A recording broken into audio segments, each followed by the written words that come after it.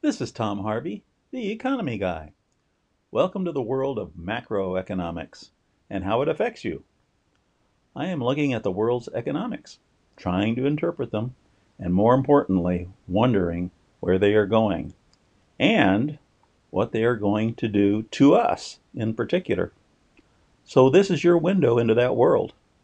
I don't give any personal financial advice, I just give information and facts as I see them, and occasionally my opinions. I want this to be an educational show for you so you can learn to think for yourself and make your own great financial decisions. Please enjoy it and welcome.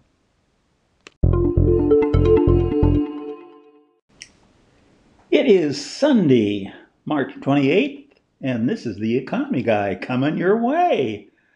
Actually, it's not. It's actually the Saturday the 27th, and the reason for that is recently I had this thing stuck up my nose to prove that I don't have the virus, and I can honestly say I got a negative test back. So did Christine. That's all good news. And Sunday, tomorrow, we will be flying high, going to the States, and hopefully to open restaurants, as long as nothing happens between now and then, which is not a foreseen thing right now.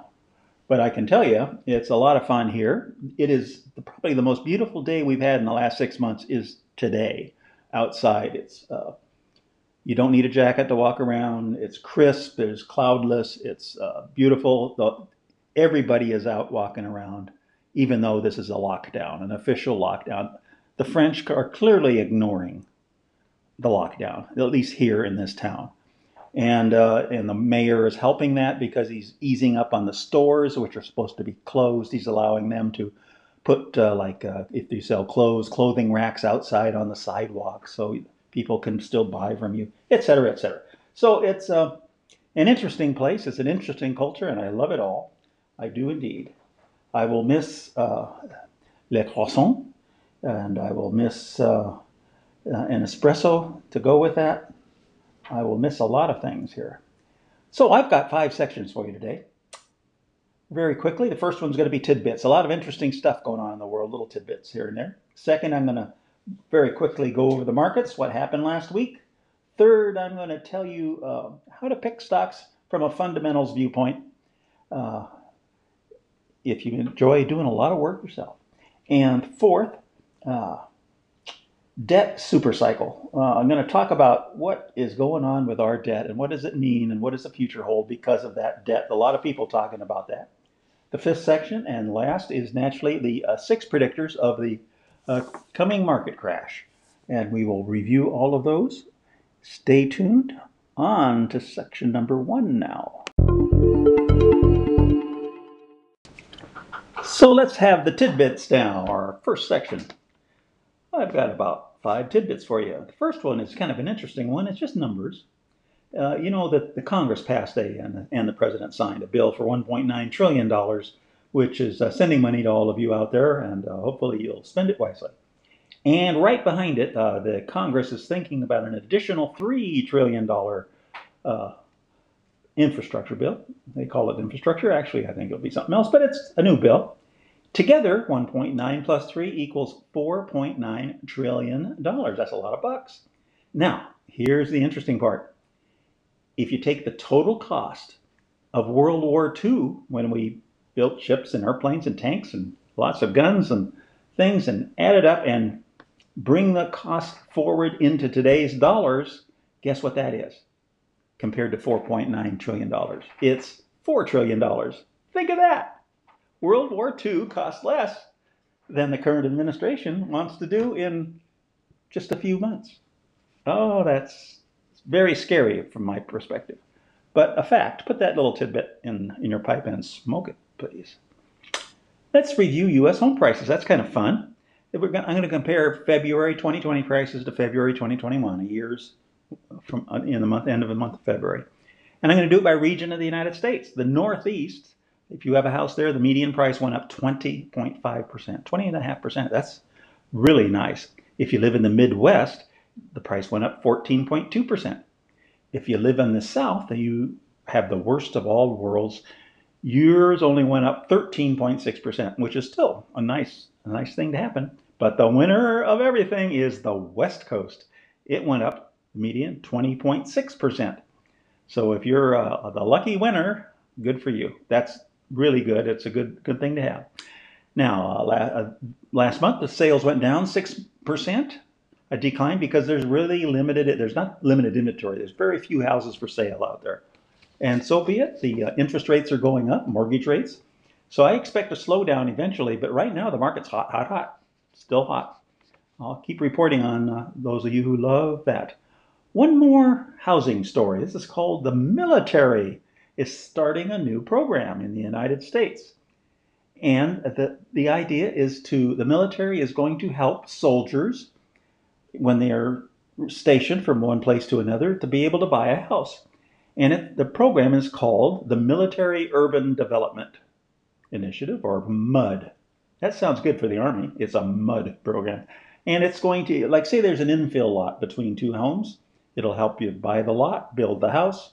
They have 20,000 plans for houses you can choose from. They'll recommend some based on the setbacks, etc., of the lot structure. There's a lot of help that goes with it and some really good financing. Interesting. I mean, that's extremely positive in my viewpoint, because the real problem with the housing market today is lack of inventory. So building new houses is the solution to that problem. Incentivizing people to buy houses is not. So demand is up, but supply is down. We need to raise the supply. Okay, let's see. What I have a couple of more good. One more housing story coming up. Harry Dent, I talk about him occasionally. He's come up. He says that there are absurdly high prices in Miami condos right now, and that's a sign of a bust coming in housing prices. He said the last time that happened, around 2006. Before that, everybody in the world was buying a condo in Miami. They were popping up everywhere. And after that, you couldn't sell them fast enough, and the prices went to zero, or very close to zero. And so what's happening is a new condo is breaking ground, and they're selling out right now. It's exciting. This will be the tallest building outside of Manhattan in New York. It'll be 100 stories high. And if you want to buy a condo in it, it'll be a condo and a hotel, so various levels for different things. But if you want just a simple studio, it'll cost you $670,000. If you want a one-bedroom apartment, it'll cost you $1 million. And if you want a 3-bedroom apartment, and they're on the top floors, they cost $4.1 million. So get in line and start writing your checks. There you go. Now, the last story is a fun story. There is a ship stuck in the Suez Canal. It is the company that ship it is called Evergreen. It is a container ship, one of these things that they pile mountains of containers onto. It is one of the big monster container ships in the world. They were coming through the Suez Canal and coming off of the beautiful desert there. There was a big wind, and they lost control of the ship. And the ship is longer than the Suez Canal is wide. So the front of the ship hit one side, and the back of the ship hit the other, and it has totally stopped all traffic on the Suez Canal. Not good. There are well over 100 ships waiting to go through the Suez Canal. Some of them will decide, if they're coming from the south, to head south. They'll go around the bottom of Africa and come up. That'll take them an extra week. But there's no help in sight. This Sunday, we're supposed to have high tide in the Suez Canal. I wasn't aware this Suez Canal was tidal, but I guess it is, and that's cool. And they're supposed to do that. They're kind of concerned about this. If they try to pull it off, it might topple over, and that would permanently close the Suez Canal. That wouldn't be good to have a bunch of containers laying in the bottom of the Suez Canal. So I would say they've got a problem on their hand, and they need a Red Adair to get in there and solve the problem. So if any of you need a new challenge, there you go. Get on a plane, go to Egypt. Okay, that's it for the first section. On to the second section.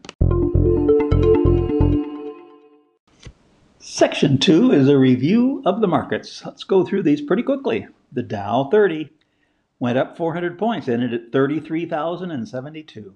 So That's near record territory. That's where the stock market's indicative of what stocks are doing. The 10-year Treasury bond fell about a little bit. It's 1.66%. We'll talk about that in the last section. Oil dropped $1 to $61. It was actually in the high 50s for a while during the week, ended at 61.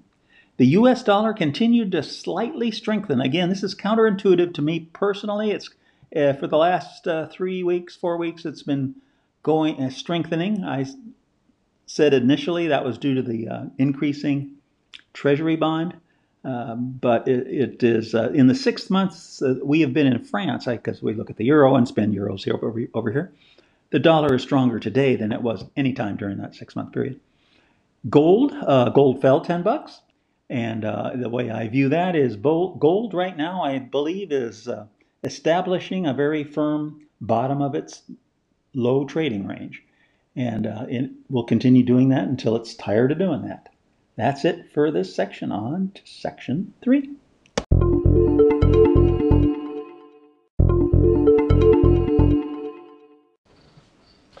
And on to the third section, how to pick stocks. And I'm going to talk about fundamentals here. As if Warren Buffett were sitting at your dining room table telling you what he would do if he were you to buy a few stocks. First, I think he would say you need to evaluate the long-term cash flow of the company. And long-term, I mean about 10 years. Is it stable? Is it a good projection? Does it really create cash? Cash is king. Cash is what's all important. There are a lot of companies out there that are doing great in the stock price and aren't producing a dime. Don't buy those unless you like. You can if you want to, and you may make money doing it too. Second, evaluate the dividends. Are they steady and rising?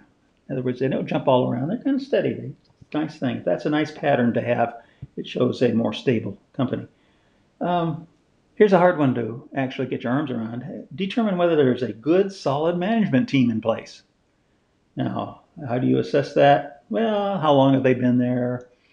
Are their results good, et cetera, et cetera? Or is it a brand new team? Has it just been sold? Whatever, you can get some idea of that. Look for the future of that company. Does its products that it makes, is there a market in the future for that, or is it fading away, or do they make buggy whips? That's pretty easy to consider that one. How is their bond position? It's okay to have debt, but not too much. You want to make sure that the earnings that they generate, only very small percentage actually is enough to pay off the bond interest each year. So is that it? That's a solid bond position. And you should be looking at these stocks as a long-term hold. That's kind of why you're doing all this work. If you're Warren Buffett, you may consider buying the entire company. And there's one more test if you do that, and that is the price you're going to pay for the company less than the market price? The market price is determined by the number of shares outstanding times the price per share. And that would be the market price. But if you want to pay, you naturally want to pay less than that. Everything Warren Buffett buys is less than the market price. And that's good. He's a pretty good guy. He hasn't bought a company in a long time. Why? Because share prices are very high. But share prices go up and down. And when they go down, he probably has $100 billion sitting there waiting to snap up some good companies that meet all the previous criteria that I gave you. So those are fundamentals when you're looking at a company. That's it for this section. Onward to the debt. And now the fourth section, the debt. We are in what's called a debt super cycle. That's a neat thing. Is that a bicycle? No, it's a super cycle. And it comes along every so often. Guess when the last debt super cycle was? It was in the mid-1930s. If you remember that, that was called the Great Depression.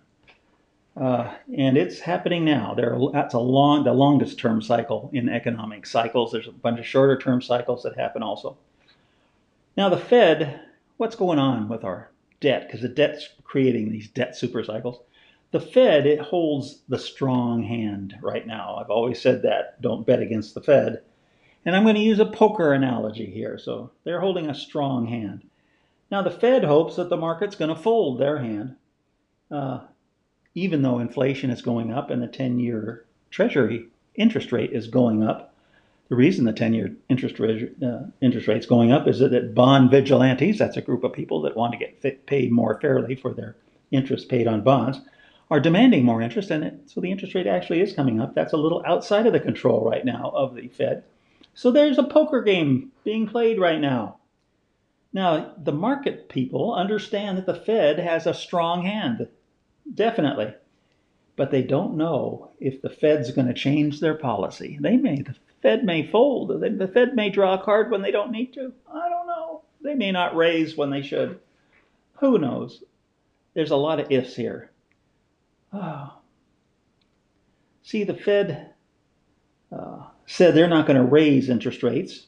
I mentioned this last week, until inflation averages 2% and unemployment hits 3.5%. Now let's just talk about that for a second. Unemployment at 3.5%. That's only happened twice in the last 60 years. Only twice. First is in the 70s during the Vietnam War. There was a bunch of young men that went and fought in Vietnam, and unemployment went way down because there were not that many people to work. And the time before that was the beginning of last year, 2020, under the Trump administration, was the only other time in the last 60 years that we've hit 2.5. So actually, it's if you look at the Fed's desire for raising rates of being inflation at 2% on average and unemployment 3.5%, those things are irrational. That's the correct term. They are crazy. That's like negative interest rates are crazy. They're crazy. That's not going to happen. So therefore, right today, the Fed is kind of off the rails. They're going down the track, but the track went somewhere else. And they're on a collision course with history because something is going to happen in the future. That's a fact. Now, let's look at the U.S. credit market debt and do an analogy here of a friend who has a good job and a rising salary and some debt. And his salary gets increased, but his salary doesn't keep pace with his increased debt and his need to pay it off. So he's falling behind slowly but surely. And note that I'm saying he and not she here. I'm not being sexist. I just think that a he is much more likely to do this than a she is. So at some point, he is going to have to, when interest rates get too high, he's going to have to cut back, right? And when he cuts back, the economy is going to slow down. So what I'm saying here is that analogy of a person is what our total economy is going to slow down. It's coming. It's coming. The future, I think, in the near term is inflationary. The Fed wants it inflationary. It's going to be inflationary. They're money printing like crazy. Then it will become disinflationary as the economy slows down per the last analogy. So market debt slows things down. Another little lesson for today. And that's it for section 4. And here is the fifth and last segment for today's Economy Guy. The 6 precursors to a market crash. The first one, the one we watch the most, is the 10-year Treasury, this irreverent interest rate which has been powering ahead like a freight train. And last week it ended at 1.732%. This week it ended at 1.66%. It actually fell some. So it looks to me, my interpretation of this is there was an easing of the exchange rate. It's still high, significantly high. I'm still watching this very closely. I believe that the market was exhausted itself and is resting a bit right now, as markets do. I mean, I was surprised that for so many weeks in a row this thing went up without reversing slightly. Now it's reversing. I consider that normal, and but still, I would pull it off of the solid orange and put it back on flashing orange. If it had risen more, I would have been solid orange. But it gets above 2%, I then am putting in flashing red. And when it gets 2.5%, I'm solid red. I'm calling the crash. Those are kind of my things right now. Those can change, those limits, but so be it. The second precursor that we watch is the high yield bonds. Now, last week, there's a valuation of this. What we watch, we're watching for a fall off of the value of these high yield bonds, because when that happens, it is definitely a precursor to a market crash. It's a very solid predictor. Last week it was 8.92 was the valuation. This week it was a week ago, it came up to 8.97, and it rose. It actually got a higher value. So that said, okay, well, the high yield or junk bond market is feeling not as shaky. It's not as high as it has been, but the direction has changed significantly, and that falls in line with a falling 10-year also. So again, nothing, no precursor going off at this time. We're watching the U.S. dollar because we're thinking that the U.S. dollar will fall, which will cause inflation to happen. But in reality, the U.S. dollar continues again to strengthen. This last week, the euro, for example, 1.179. Last week before that, it was 1.190802. It was a significant change in exchange rate. May not sound like a little over a penny. Who cares? But I care because I'm living over here, and that's the lowest. I said earlier, it's the lowest exchange rate in the last 6 months because I've been watching it every day. So it's the dollar strengthened against the euro, the dollar strengthened against the pound, the dollar strengthened against the yen. It went up against all currencies last week. The dollar is powering ahead. It's doing the opposite of our concern for a precursor. So again, not a danger sign. We're looking for inflation to happen. So the fourth precursor is the CPI, the Consumer Price Index, and it comes out once a month, and it's still below 2%. We'll wait for the March number to come out next month, and we'll see what it is. It might be 2%, might be less, might be more. Who knows? In any case, it's a ho-hum as long as it's less than 2%. And the fifth precursor is the Fed policy itself, and which is every time anyone in the Fed speaks, they speak unanimously for themselves, and they say there is no change in policy. So that is not it. The change in policy we're looking for is for them to raise interest rates. If they raise interest rates, the last time they did it, the market crashed. So watch that policy. But they're playing a game, and everyone is playing it. And the sixth and last precursor is something that just comes out of the blue. We'll call it a bluebird. And there are none last week. Even the closing of the Suez Canal is not that big of an economic thing. It makes you worry about your supply chain if the Suez Canal closes. It makes you grateful that the United States is energy independent now, and it wasn't in the past, and all that oil came through the Suez Canal. So that is not good if you need oil. So Europe, if this lasts for another month, for example, Europe's going to really be hurting with the lack of oil deliveries. So be it, people. That's it. And I look forward to coming back and talking to you next week. Bye now. Thanks for listening. And don't forget to hit that subscription button. This is Tom Harvey. I'm an investor and not a financial advisor. Nothing should be construed as advice or solicitation to make a trade in any market. And I disclaim any responsibility for any negative effect of decisions made by the listeners.